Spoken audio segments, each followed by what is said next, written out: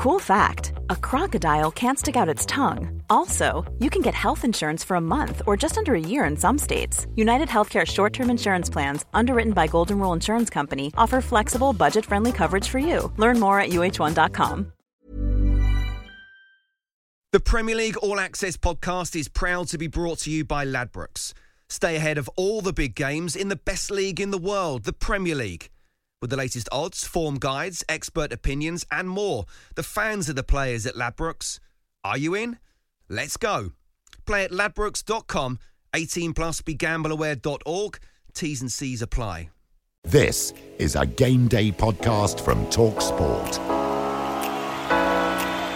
Hello and welcome to the Game Day podcast from TalkSport, the ultimate preview of all the weekend's Premier League action. Alongside me, Sam Matterface this week, Darren Lewis, the assistant editor of The Mirror, and TalkSport's Alex Crook. Premier League stars lighting up the World Cup qualifications, and now it's back to heavyweight clashes in the world's best league. Right the way till March. He's as mesmerising as Messi, as ruthless as Ronaldo. Magic Mo Salah. Lacazette with an excellent ball into the penalty area, cut across by Smith Rowe and turned in by Bukayo Saka. It's evolving now towards what I consider to be the best 11.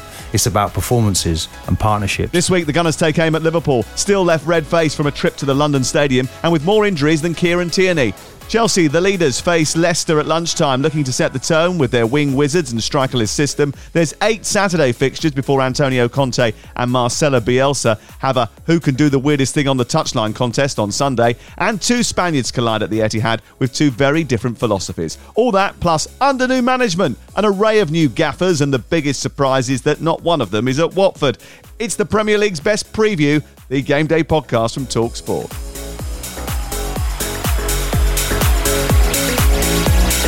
This is Game Day. Hello, gentlemen. How are we? All right? Really good. Good. Eddie Howe, Dean Smith, Steven Gerrard all start new jobs this week, but we've resisted the temptation to shuffle our pack. Both frontline superstars, Alex Crook and Darren Lewis, are here. Noticed I bigged you both up there. I could have equally tried to psych you out like the teaching assistant who was in goal for Gibraltar the other night, who dared Memphis Depay to chip him, leading Depay to blast the ball too close to the goalie. Still won 6-0 though. Internationals are over. What were your highlights and what makes you excited for this weekend? Well, Scotland has to be the highlight for me, sealing their place in the playoffs, sealing their place as a seeded team. Great win against Denmark. Terrific goal from Che Adams, a goal made in Southampton, set up by Stuart Armstrong, and with a bit of help from Yannick Vestergaard, who was 5 yards deeper than the rest of his Denmark teammates. So thank you to him as well on behalf of the Scottish nation. And just looking forward, as you say, to constant Premier League football now until March. It's going to be a really exciting time, particularly between now and the end of the year. Did Southampton do what they did at the Euros ahead of the semi-final and tweet a picture out during the day of Yannick Vestergaard and try and sort of like cheer him on, despite the fact that he was playing one of the teams that all their other players play for? I'm not sure they did that on this occasion. I think they were quite happy to see him left with egg on his face as well. Darren, highlights and what you're excited about? Well, I've got 2 highlights actually, because I really did like Mikel Antonio's goal for Jamaica. Just continued a fantastic run of form, and the goal was a cracker as well. But I know people are going to not agree with this, but I do like the 10 goals scored by England. Yes, San Marino were terrible, and there is definitely a separate question about why a team that's won 1 out of, 165 games or something, you should still be competing on the international stage instead of playing in a pre-tournament, pre-qualifying tournament.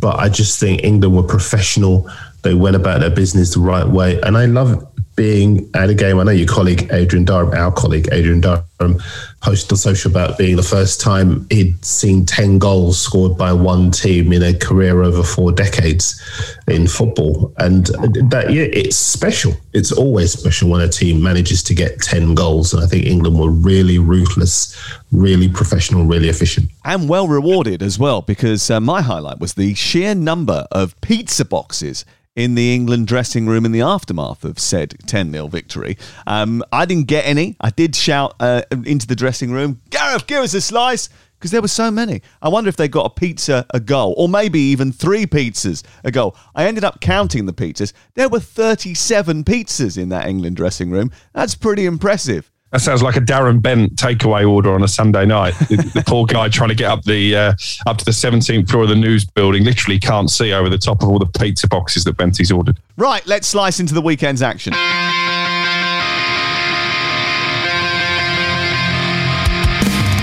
Premier League matches on a Saturday. Game day is back too.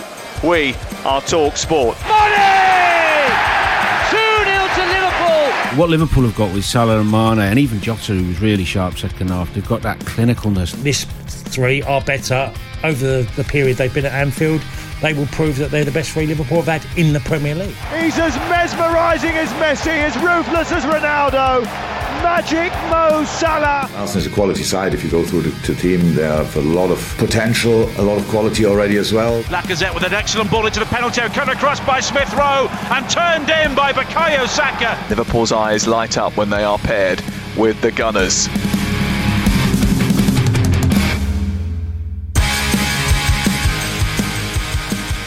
Well, when Virgil van Dijk has finally stopped laughing at Louis van Gaal failing to do a press conference because he couldn't get his wheelchair through the door, he will turn his attention to keeping in-form Arsenal at bay.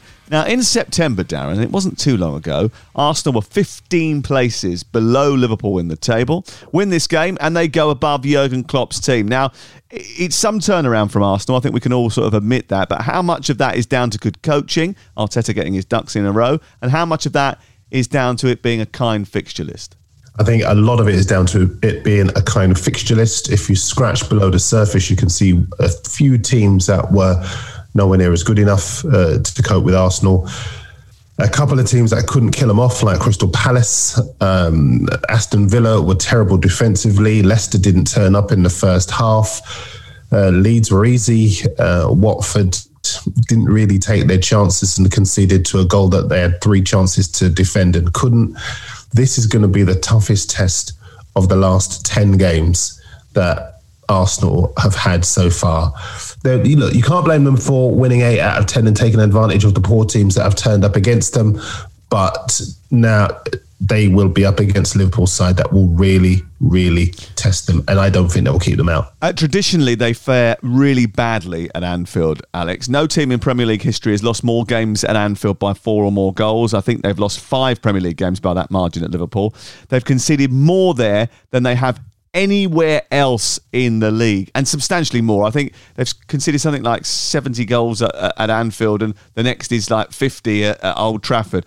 Ridiculous when you know it was also the scene of their greatest ever triumph. I was going to say, where's Mickey Thomas when you need him? But I do tend to agree with Darren.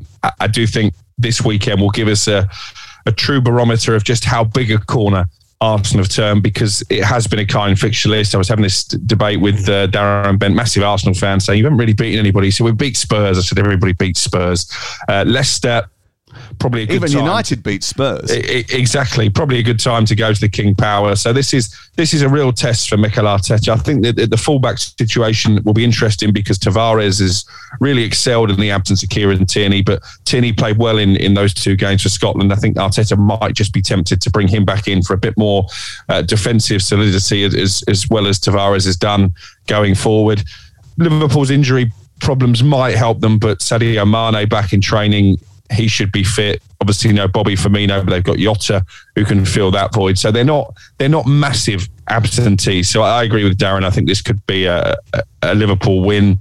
And again, it wouldn't surprise me if they won 3-0 because I think there's still a chasm between Arsenal and Liverpool. It's interesting you say that about the injuries because Henderson obviously went back from international duty. He is training again, but there was a problem. Robertson had a problem on international duty. Firmino is out. Keita, we still don't know whether or not he's going to make it or not. Mane went off after 28 minutes against Togo, but yeah, he's back in training again. Gomez has had a calf injury. Curtis Jones has had an eye problem. I mean, you'd hope that some of those are cleared up over the international break. Do we know if Robertson is going to play, for example? Well, Robertson didn't mention the injury on his post-match tweet congratulating his Scotland teammates on that win against Scotland. So that would normally suggest to me that the injury perhaps isn't as serious as first feared. They've got Tsimikas who can come in that position anyway. And I think Mane, as I say, will definitely play. I think that was more of a precaution for him. I'd be more worried if they had the likes of Virgil van Dijk and Mohamed Salah out. I think the squad is deep enough to cope with the absentees. Okay, now I don't want to wind Darren Lewis up here, but look, far be it from me to suggest that Liverpool have an Anfield issue, but they have won just 5 of the 17 Premier League games at Anfield since Christmas 2020. They've won 2 out of 3 this season, but that's not a comfortable record, is it? No, it's not. I can't even argue with that, to be honest with you. I think they've conceded at least 2 goals on 6 occasions this season. And that's a surprise because they're back to full defensive strength. You know how much I've been banging on about that. Who were they missing last year? We sort of lost that. Was Van Dijk injured for a period? I can't remember. I think he might have been. Anyway, I think that last win against... Love you, Virgil! Don't worry, we haven't got to Southampton yet, so don't worry about that. Or Man United. Listen, I think as far as West Ham are concerned, I think that win for them, people might be seeing it as a slip up for Liverpool, but I think West Ham are stronger than people think. And I think Liverpool are still a very, very good side, and they will bounce back this week, and I've got no worries about that.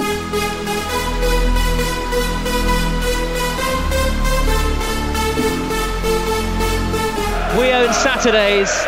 The biggest matches at the biggest moments. Leicester City 0, Arsenal 2. And it's an instant equaliser within 60 seconds. And it's Harvey Barnes who scored. They don't become a bad team overnight. They're having a little bad time, but it's the first one. I absolutely love being here.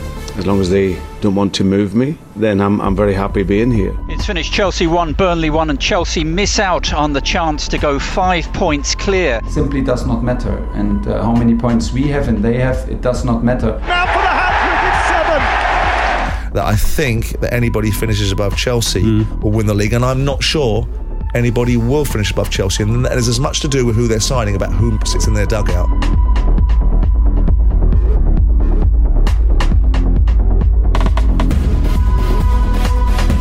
Brendan Rodgers is the talk of the town, and if you're a regular listener to this podcast or TalkSport in general, you know that I too believe that Manchester United should be targeting or at least looking closely at Brendan Rodgers if they're going to change the manager. That talk has intensified over the international break. Darren, he will be in the dugout at Leicester City on Saturday, but for how much longer? Well, it's a really interesting question. Before I answer, can I ask you a very, very quick question? Yes, please do. There is also talk that Zinedine Zidane is in the frame. If you had the choice of the two and you were a United fan, I know you're not, Crook is, but I'm just asking you, would you take Zidane or Rodgers? I would probably take Rodgers because I think he fits into what they want to do. Zidane has done, obviously, marvellous things, but I'm not entirely sure, from the stuff that I heard last 2 weeks ago, that he's ever really fancied working in the Premier League, even less so ever fancied really working in England. So, look, I'd be surprised if Zidane got it. Obviously, he's a great manager, a great football man, and obviously the players would react to him very, very quickly. But I just think if you're going to try and look for a long-term option, then Brendan Rodgers is probably the man I would choose. Now, I've been banging that drum for a while, so I can't change my mind just because you've told me Zuzu's available. Well, the thing is about Leicester is it's quite ironic that they're actually on their worst run for a while, and he's been linked with Man United. They've only won 4 of their last 14 games, no competitions. But they've had serious injury issues, haven't they? Yeah, absolutely. And we know why they want him. You know, he turned Liverpool into challengers, Celtic into champions. He's working the transfer market's been fantastic. He's with the Community Shield, although that's really a training exercise. Let's not kid ourselves. But competitive game. No, not really. He's listed as a competitive game. Just telling you that I didn't change the rules. The FA changed it. Yeah, but it's not a competitive game. But no, I can see why they want him, and it'll be interesting to see whether the really stellar players respond to a Rodgers over a Zidane. Because the word is that Ronaldo wants a Zidane and would be pushing for him to come. I think if Zidane were available and wanted it, you'd have to give it to him. But that would be another reason not to appoint him for me. that Ronaldo was picking the manager. I mean, that would certainly be another reason not to do it, because otherwise you're just giving the guy everything he wants. And there's got to be some sort of level of structure, surely. Yeah, Sam, if you get someone of that vintage, of that caliber, the most clinical finisher in world football, somebody with such an instructive and powerful personality, that if he's not happy, that could seal your fate as a manager. You give him what he wants, because if you give him what he wants, he delivers for you. Yeah. What worries me about Brendan Rodgers very quickly, yes, he did wonderful things at Celtic, but listen, it's not that difficult. And Liverpool. To win titles at Scotland. He did well at Liverpool, but ultimately they fell short at the end of the season. That is what would worry me, because if you look at Liverpool, you look at the last two seasons at Leicester, when the goings got tough, when the pressure's intensified, on 3 occasions, his team have fallen away, dare I say, bottled it at the business end of the season. That would worry me if you're talking about going into a club like Manchester United, who want to be competing at the business end of the season. This is a record for Crook. He's actually having a go at the manager they haven't even hired yet. Brilliant. No managerial ups and downs for Chelsea, who can extend their lead with a victory live on TalkSport. Mount is fit, back in training after dental surgery. Lukaku's in training, probably not going to play this weekend. James and Chilwell look in stunning form, but will they have enough to knock over what is an inconsistent Leicester, Crook?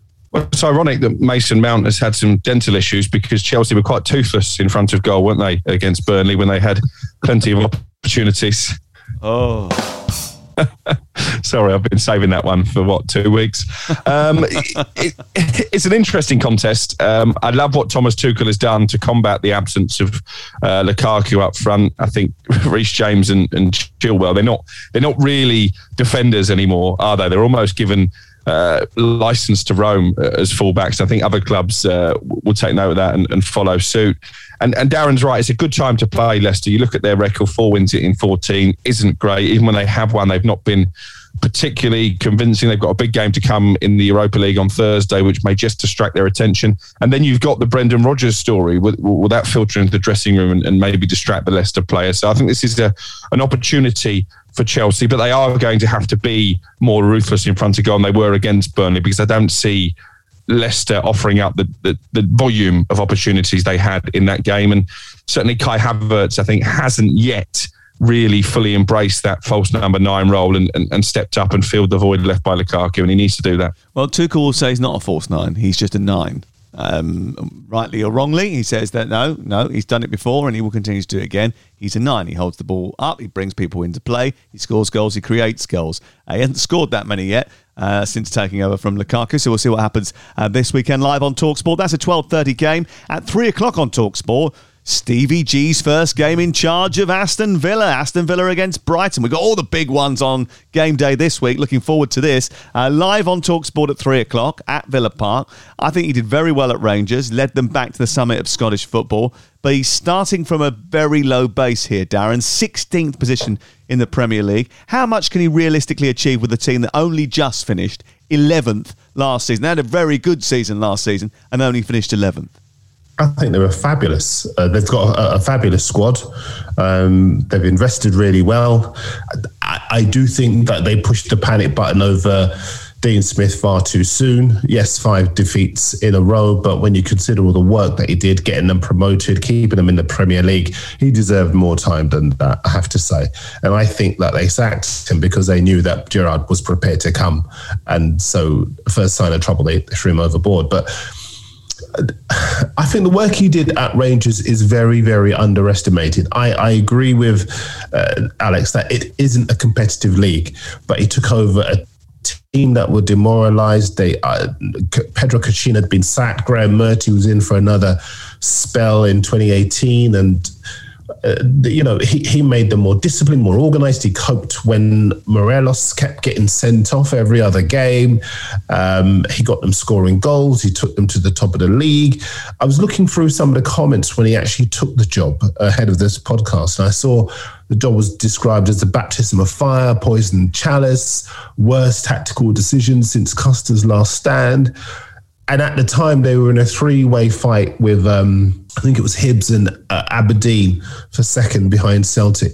And last season, he took them to the title and he ended that run from Celtic. So I think he is a guy who's going to go in, get them organised, get them disciplined, get the respect to the players. And I'm quite excited about seeing Aston Villa under Steven Gerrard.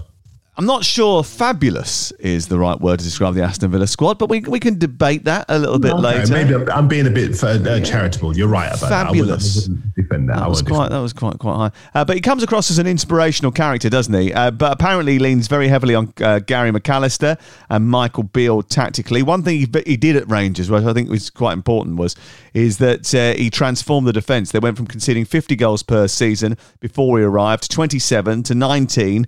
And then just to 13 last season, which is particularly impressive. They got to a stage when they were just sort of scoring the first goal in matches and then shutting the opponents out. That shows what can be achieved if you give him time. But Villa need a shot in the arm now. How will he give it to them? Well, I think what he'll do is go right back to basics. And I think he'll focus on making sure that the back door is shut, just like he did at Rangers. And if he's able to do that, then they've got a chance because they've got the players to score goals. But those players aren't doing their defensive work.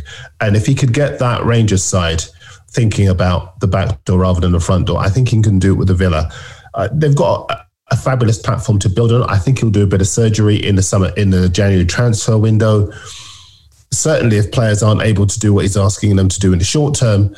But ultimately, I think that his squad is far too good to be around the teams that are down there, and they will not be down there for long. The league is very tight, Sam, and I think that a couple of wins and suddenly he's back in the mid-table mix, 3 or 4 wins, and he's back pushing for the top 6. So, and I'm not getting carried away before anyone gets excited. Yeah. I'm just saying it is still relatively early days as far as the season is concerned. Yeah, I think top 10 finish will be absolutely, to use your word, fabulous for Aston Villa this season. Fullbacks, stitch me up like you stitched me up last week over Stoichkov. Never. That's not my modus operandi, as you know.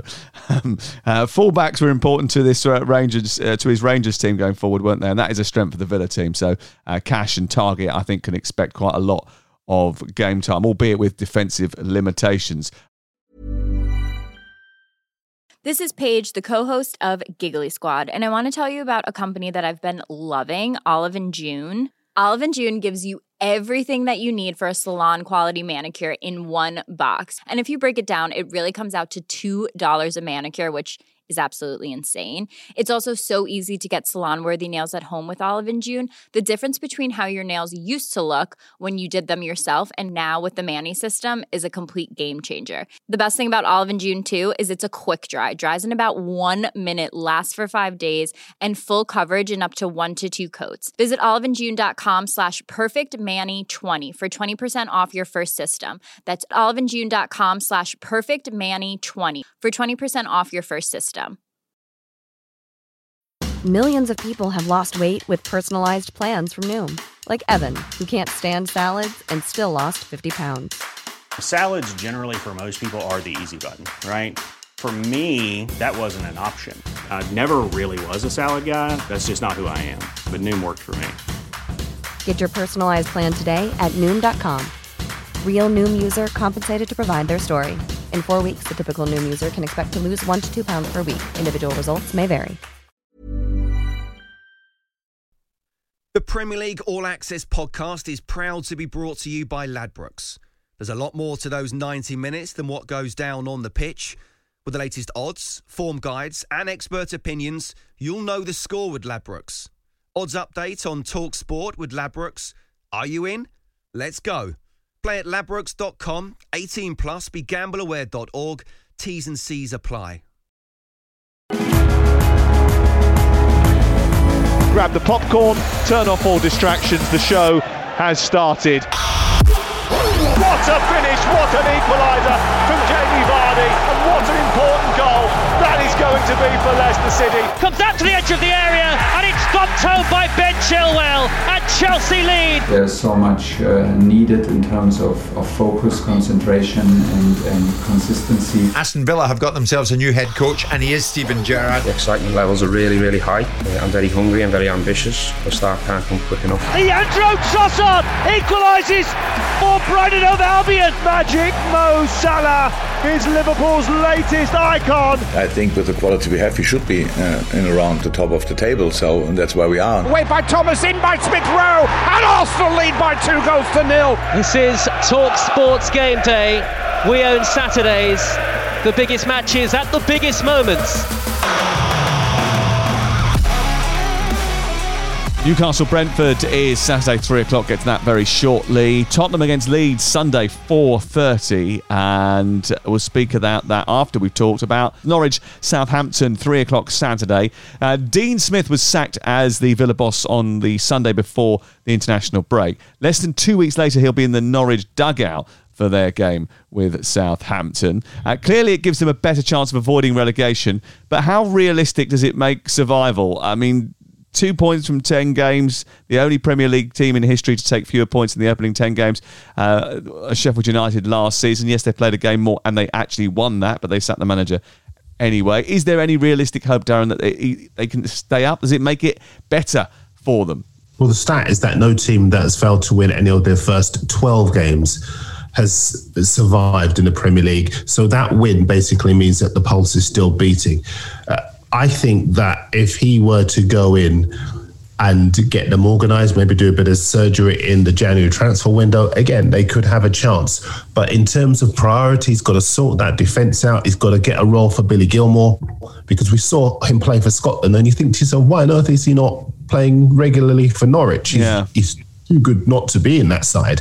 Also get the talented Todd Cantwell back and going again, and get some cover for Timu Pukki as well, because they're not scoring enough goals. It's interesting that Darren mentions Todd Cantwell, because I was told by a pretty reliable source earlier this week that one of the reasons that Norwich were attracted to Dean Smith is because they believe he can do for Cantwell what he did for Jack Grealish at Aston Villa, turn him into Norfolk's very own version of the £100 million man. So I do think he will have a prominent role between now and the end of the season. I think it was criminal that Daniel Farke wasn't using Billy Gilmour more regularly. As Darren has said there, he started each of the last 7 games for Scotland. He's become one of Steve Clarke's most important players. And if you're telling me that Billy Gilmour is not good enough to improve this Norwich side, then you're watching a different sport than I've been over the course of the season so far. Quick word on Dean Smith. I was reading yesterday that on his way back from his holiday in America, he watched Norwich's last 5 games on the plane. I mean, that is a man who clearly knows how to enjoy himself. Sorry. When was his holiday? He's just been to America, hasn't he? So it was he got sacked on the Sunday, right? Went to America on the Monday. Went took the Norwich job on the front. When did he come back? How long was he in America for? Was it the whistle stop tour? I think he came back on the Sunday. I think he came back on the Sunday. Yeah, so it was 7 days. Yeah.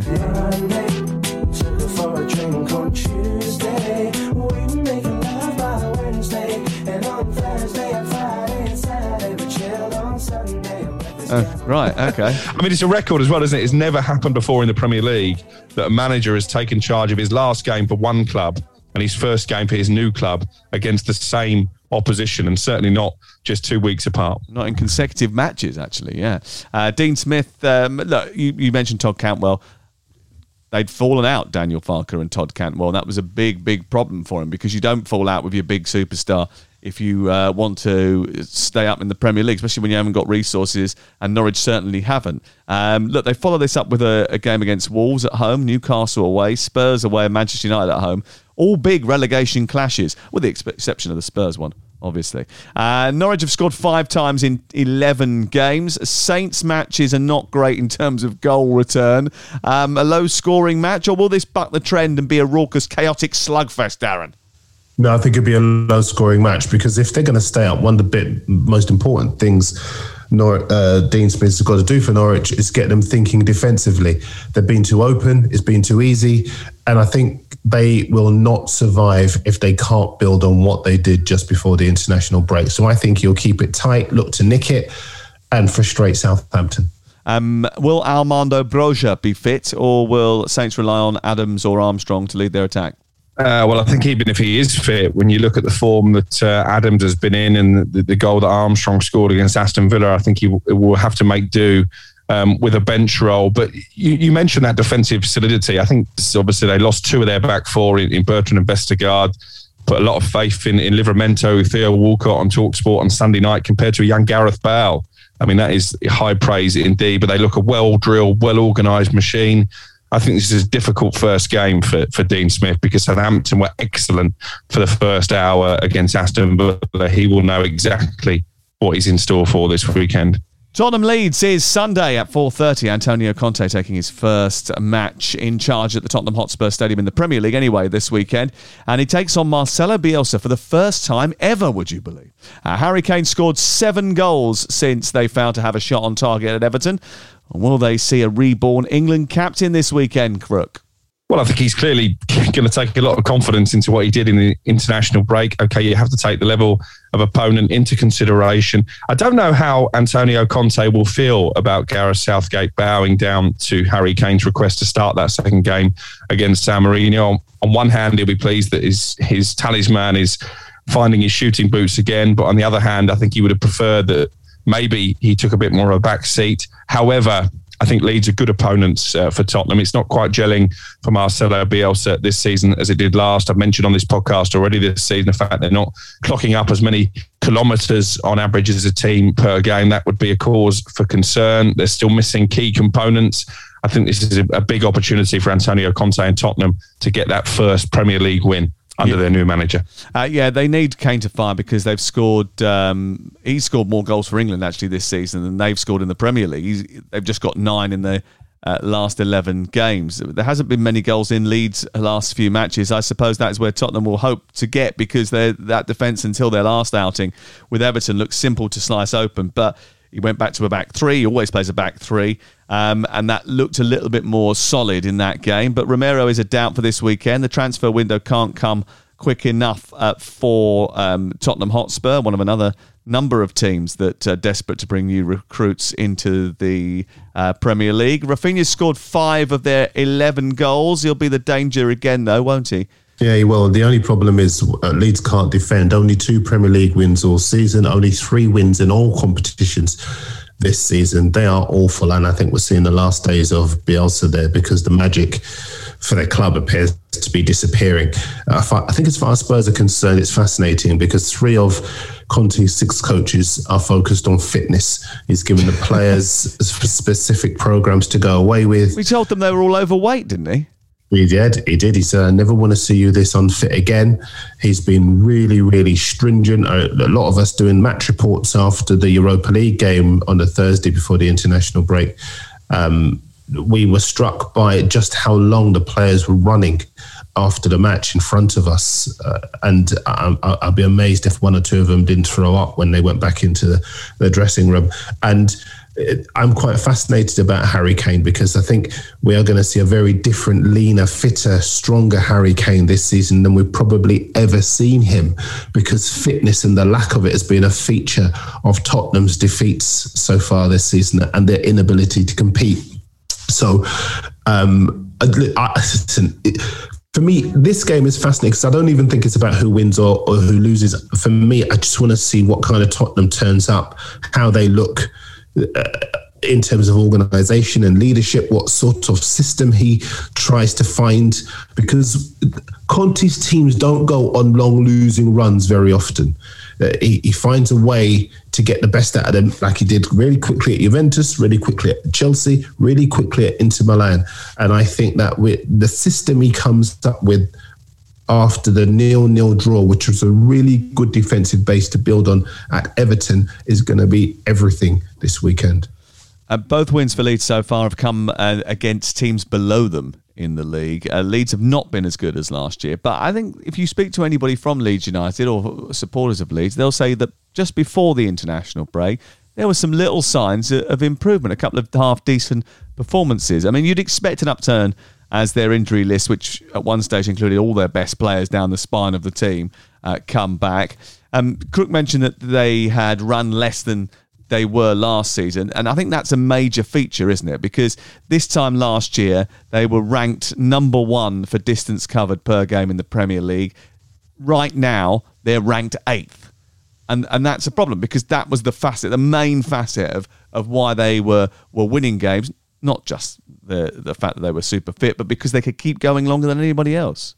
Yeah, and intensity really has been a buzzword since Bielsa came in. It was the secret to their success in the Championship, and certainly it was the reason they picked up points where maybe they shouldn't last season. So I think that is a concern. But I'm with Darren. You know, we know that Bielsa only likes to commit to a one-year rolling contract. I think whatever happens this season, he might just make the decision to take a back seat and there'll be a new manager. I think I'm right in saying this is the longest in his managerial career that he's spent with either club or country. So it's very un-Bielsa-like that he's still there in the first place. Newcastle against Brentford, who's going to get 3 points here Saturday, 3 o'clock. A debut for Eddie Howe at St James's Park with a visit of Brentford. We know that he would have been on the training ground morning, noon and night in the analysis room, formulating tactical plans. Will he make an immediate impact this weekend, Crook? Well, do you want a Crookie bold prediction for this week? Oh, hold on.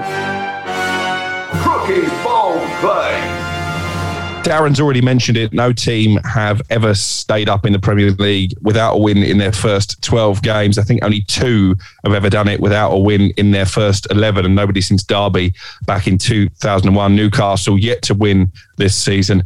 I think they will stay up under Eddie Howe, and you've already mentioned the work that he's been doing in the training ground. I can vouch for that because I've been trying to pin down Jason Tyndall, his assistant, for an interview all week, and basically he spent so much time watching videos of the opposition, so much time on the training pitch. We've not so far, as we record on Thursday morning, managed to do that. Hopefully this lunchtime we will be doing that, and you'll hear from him on game day on Saturday. They are not leaving a stone unturned. I think there's already been an uplift in terms of morale. Callum Wilson speaking to the local paper saying how much he's looking forward to playing a more attacking style of football. That was a thinly veiled swipe at Steve Bruce. So I think Eddie Howe, who's had a lot of criticism in some quarters, not least from our very own Simon Jordan about his credentials for the job, I think he's going to prove a lot of people wrong, and he will defy those statistics, and he will keep Newcastle in the Premier League even without the need to spend big in January, because I'm not sure January is going to be quite as busy as maybe Newcastle fans are expecting. Callum Wilson doesn't do thinly veiled swipes, by the way. He just says it as it is, which is what he's done over the last 6 months, which is why we knew that there was a problem in the first place. You can't get hold of Jason Tyndall. Well, Eddie has promised that I can go to the training ground next week and sit down with him. But then again, now I'm trying to arrange that, but he's too busy watching videos. Maybe they're just snubbing us. Maybe that is what it is. Brentford have... Oh, sorry, gotta go. I was just talking to Jason Tyndall, sorry. He took your call, which is good. Ivan Toney going back to his old club. He hasn't really translated his early form into goals, has he, Darren? No, but I think there's still time. He's still trying to adapt to the Premier League. We know that he is a striker who can score goals. So their form as a team has fallen off. They've been beaten in their last 4 games. So I think it's a whole team problem rather than a Tony problem. But yeah, you're right. He's only scored once in his last 3 games, and that was in the EFL Cup at Stoke. So he's going to need to rediscover that form. But I think once Brentford as a team get their confidence back, we'll see a more confident Ivan Toney. Well, Newcastle might help them out. They've shipped 10 goals in the last 5 games, so there's every chance he might get one this weekend. Brentford have suffered 4 straight defeats in the Premier League. Another one here would certainly underscore Crookie's claim about relegation. Might start to look a little bit more likely. There's no doubt that Eddie Howe will give Newcastle the best chance possible after his sort of Newcastle brown owl with the punters, a tour around the big market. He'll have the punters and some of the players whipped up into a storm. He'll need to have done that because man for man, there's not much between these 2 teams actually. But it could be a turning point, couldn't it? Because let's be clear, you can debate Brentford and whether or not they're going to end up in a relegation scrap, but Newcastle certainly are in a relegation scrap. 3 points here today may well be an indicator that they can get out of that. Yeah, and if you look at his first 4 games, 3 of them on paper look very winnable. So I think we're going to know a lot more about Newcastle's survival hopes after that run of 4 matches. I said before that the new manager bounce is a bit of a myth, actually. More managers start their reign with defeats than start in glory. But with that big home crowd at St James's Park, it's going to be a terrific atmosphere. I would expect Newcastle to start on the front foot, try and score early. That was very much the trademark of Bournemouth when Eddie Howe was there.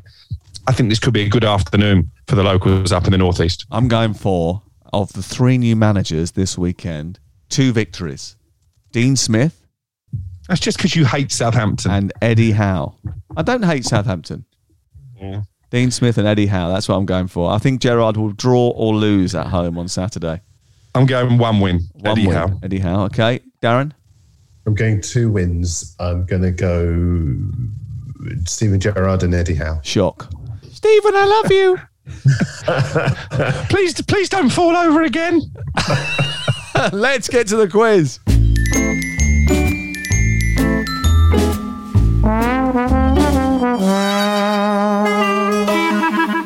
Well, Manchester United have had a miserable month, so it's best we limit our conversation about them until Monday's pod. Lucy. Hello. All right, how are you doing? I'm very good, thank you. Lucy, last time we spoke to you, you were going to Blackpool. Did you have a nice time? I did have a nice time. Did you ever go on the big one? No, do you know what? It was shut because of iWins. Oh, you're joking.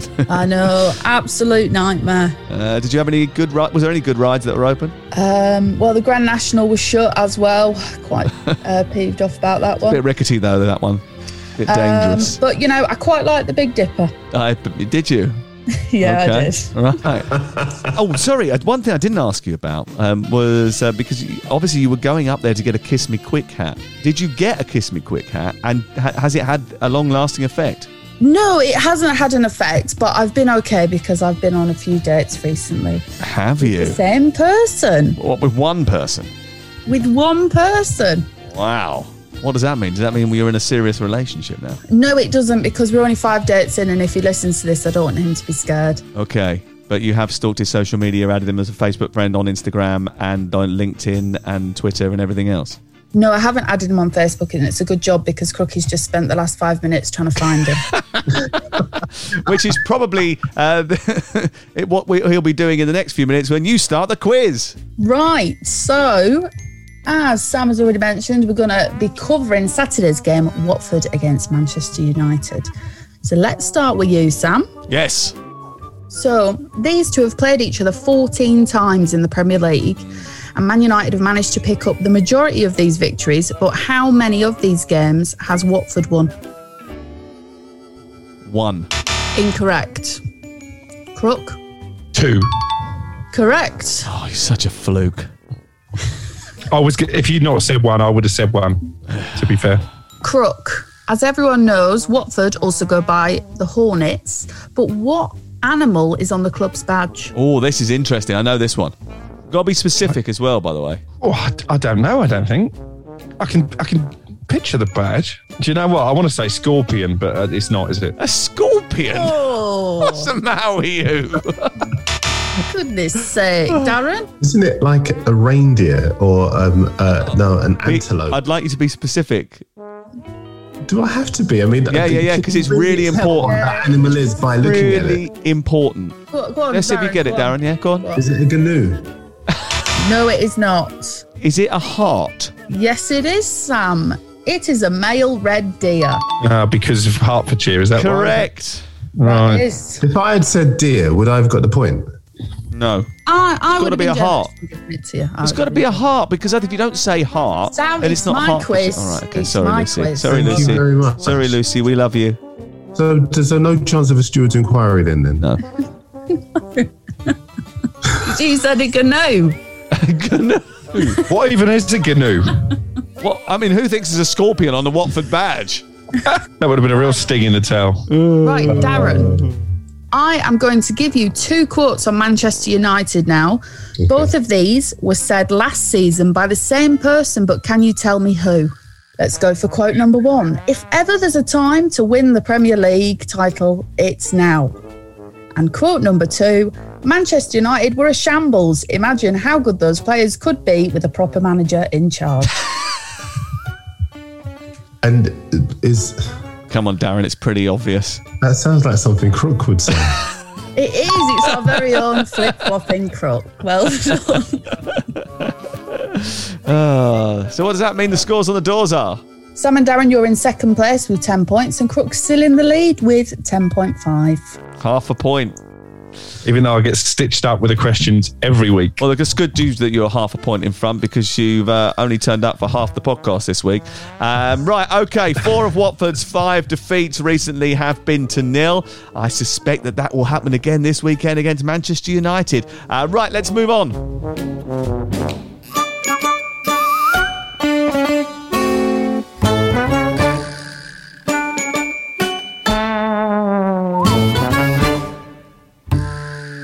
Manchester City against Everton is 2 o'clock on Sunday. Everton's relatively gentle start helped them to amass a few points early on, but it's felt like downhill ever since. Doucouré is a massive miss for them and looks like his ankle injury is going to keep him out for a little bit longer. Holgate suspended, Calvert-Lewin giving no indication as to when he will be back. Still no Andre Gomez, and now Tom Davies has picked up a problem. What chance do they have against Manchester City, Darren? I think Manchester City will pass them to death. I think that they will take advantage of their uncertainty at the back. And they underline the reasons why Rafa Benitez will have to dip into the transfer market in January, ship out some of the underachieving players, reinforce that defence and get some cover for the midfield. Yep, although they've got no money to be able to do that, because if you looked at Kieran Maguire's breakdown of financial fair play, they are the team that have very little headroom in terms of being able to spend. So they're going to have to trade their way out of a problem. That's my point. Ship out some of the underachievers, get that money in and reinvest it. That was my point. Yeah. That's easier said than done, though, isn't it? It's difficult, isn't it? It's just really difficult. Although it was difficult in the summer as well, and they did a very good job in getting Damari Gray for peanuts and Andros Townsend on a free. Laporte suspended for this one. Grealish not sure whether or not he's going to be fit. He went home early from international duty. No goals and 1 assist in his last 9 appearances. Sterling's had a personal matter to attend to. He's hardly played this season so far. But the squad, I take it, you think Crook is deep enough to deal with those absences? Yeah, especially when you mention the absentees for Everton. You are correct to highlight Doucouré because he's been such an important player for Rafa Benitez early in the season. I think for me, he's as big a loss as Dominic Calvert-Lewin. Thank you for marking my homework. I appreciate it. Very difficult to predict a Manchester City 11. It's always a headache for fantasy football managers to know which Manchester City players to put in your team. But I wanted to highlight Rodri, who started all but one of their Premier League games so far this season. That's very unusual in a Pep Guardiola Manchester City team. I think he learned his lesson after leaving him out of the Champions League final. Gabriel Jesus has been talking him up this week, and there's been comparisons in the Manchester Evening News to the likes of Sergio Busquets and Xabi Alonso. It was a problem, wasn't it, in terms of how they would replace Fernandinho, but Rodri has stepped up to the plate. So full marks to you, Sam, and full marks to Rodri as well for becoming such an integral player for Pep. City have won their last 8 matches with Everton, and Gabriel Jesus has scored more goals against them than any other team in his career for club and country. He's scored 8 goals in his last 9 appearances for Everton. So remember that when you put him in your fantasy team as a result of this great advice, and then he misses a sitter. Burnley against Crystal Palace, Saturday 3 o'clock. Burnley got a point off Chelsea just before the international break, but in truth they were second best for most of it. Palace have been in good form, Darren, but they need to turn impressive performances into victories, don't they? Yeah, they do, but I think they're improving really well under Patrick Vieira. As you guys know, I'm a big Vieira fan. I never really saw what people saw when they talked about him being a risk. I couldn't really understand why. The last 2 wins have suddenly had people who are doubting him, shouting about him from the rooftops. Winning at City obviously was incredible, but beating Wolves to confirm that showed that they're no fluke and that they're going to be a force to be reckoned with. Conor Gallagher in midfield is going to be a star. They won't be able to keep him, of course, and they're going to have to find comparable talent. I don't know how they do that next season. But, you know, some of the young players that lots of people thought would take a long time to bed in, they're doing really, really well. And I can see them going to Burnley and winning. Burnley will pose a physical challenge, but Palace don't seem to mind that, Crook. No, they don't. And in Mark Gurhey, there's a player there who I think could possibly make a late challenge for a place in the England squad for the upcoming World Cup. He's been a fantastic addition. I like both central defenders. I don't think they'll be ruffled by Burnley's physical approach. Where do we see Crystal Palace now? Because I think at the start of the season, I was less confident in the Vieira appointment than Darren Lewis. I thought they would be one of the teams looking over their shoulder. Are they now a team, given how well they've started, given the form of Conor Gallagher, given how Odsonne Edouard, however you would like to say it, Sam, maybe you can clear that up, has settled into life in the Premier League. Could they challenge for a European place potentially? I doubt it. On the basis that they can challenge for a European place. Will they get one? Very difficult, because it's so competitive at the top of the Premier League. If you think that there are teams fighting it out to be in the top four, one of them is going to miss out. Maybe Manchester United will end up missing out on that. You know, Tottenham, they'll be challenging for a European place. Leicester will be challenging for a European place. Arsenal will be challenging for a European place. Are Crystal Palace going to jump above any of those teams?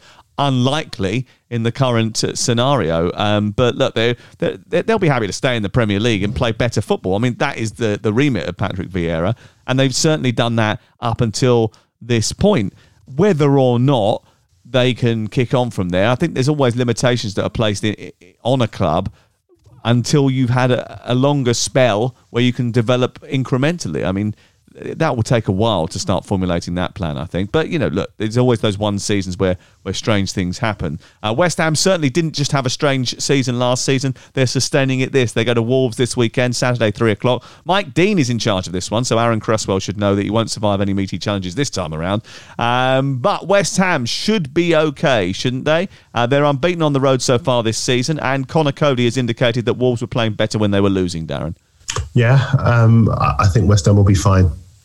They're in terrific form at the moment. But with West Ham, it's not necessarily about form. It's about the new mentality that they have under David Moyes, where they believe they can win every game. They're organised. They know their jobs. And people say, oh, they don't have the depth of squad, but they play different teams in different competitions.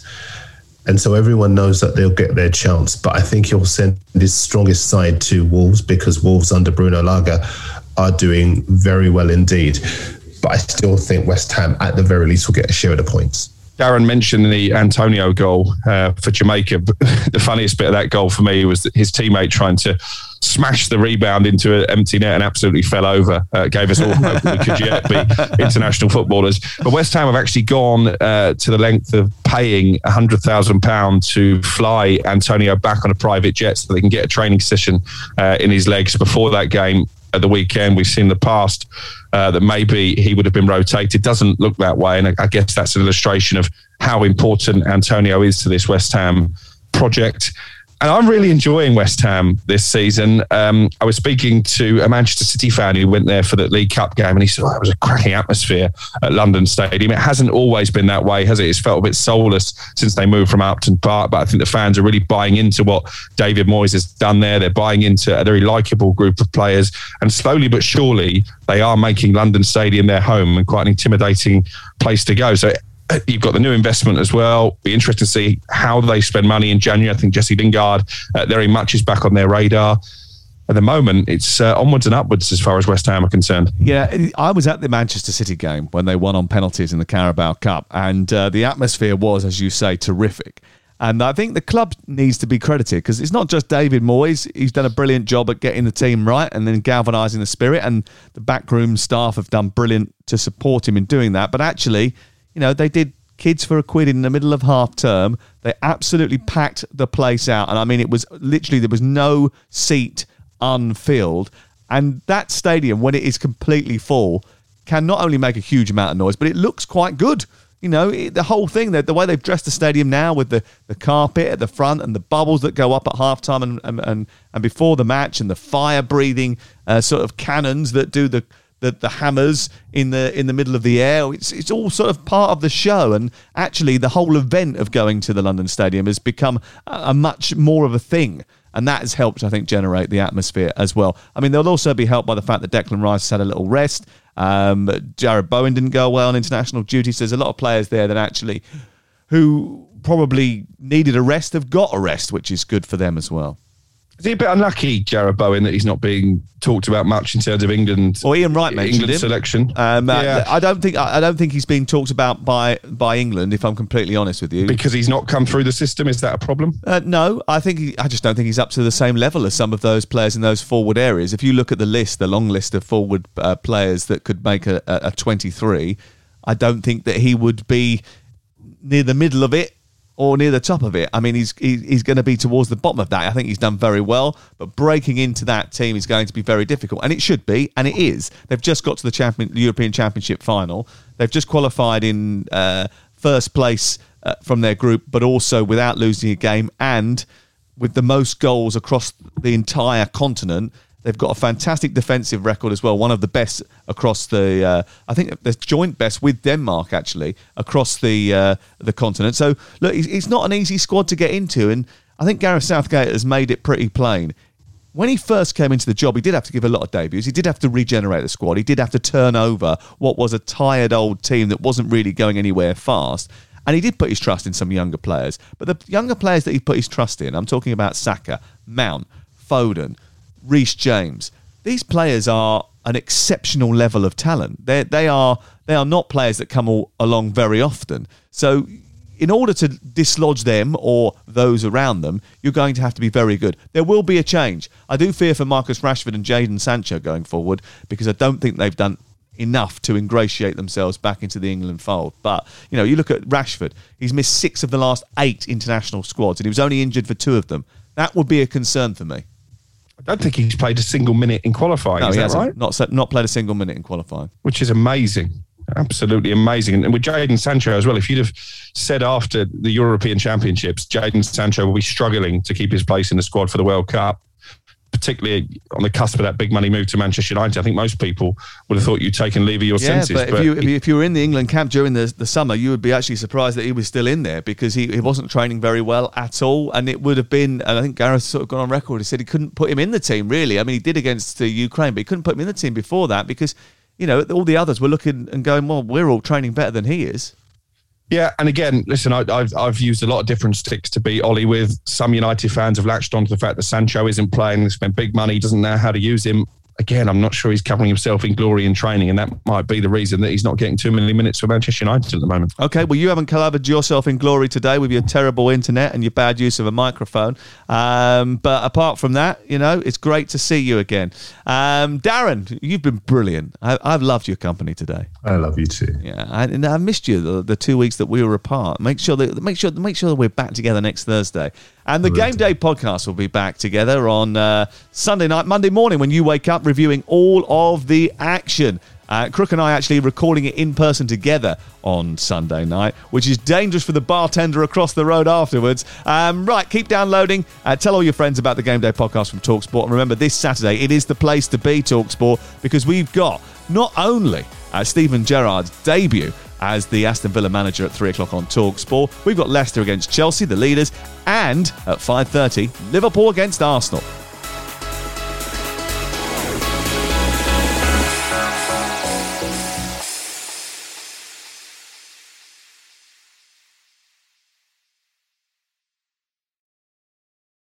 The Premier League All Access podcast is proud to be brought to you by Ladbrokes. The latest odds, we set them. Form guides, we've got them. Expert opinions, we share them. The best fans in the world deserve the best. Be match day ready before the whistle blows with Ladbrokes. Odds update on TalkSport with Ladbrokes. Are you in? Let's go. Play at ladbrokes.com. 18 plus. BeGambleAware.org.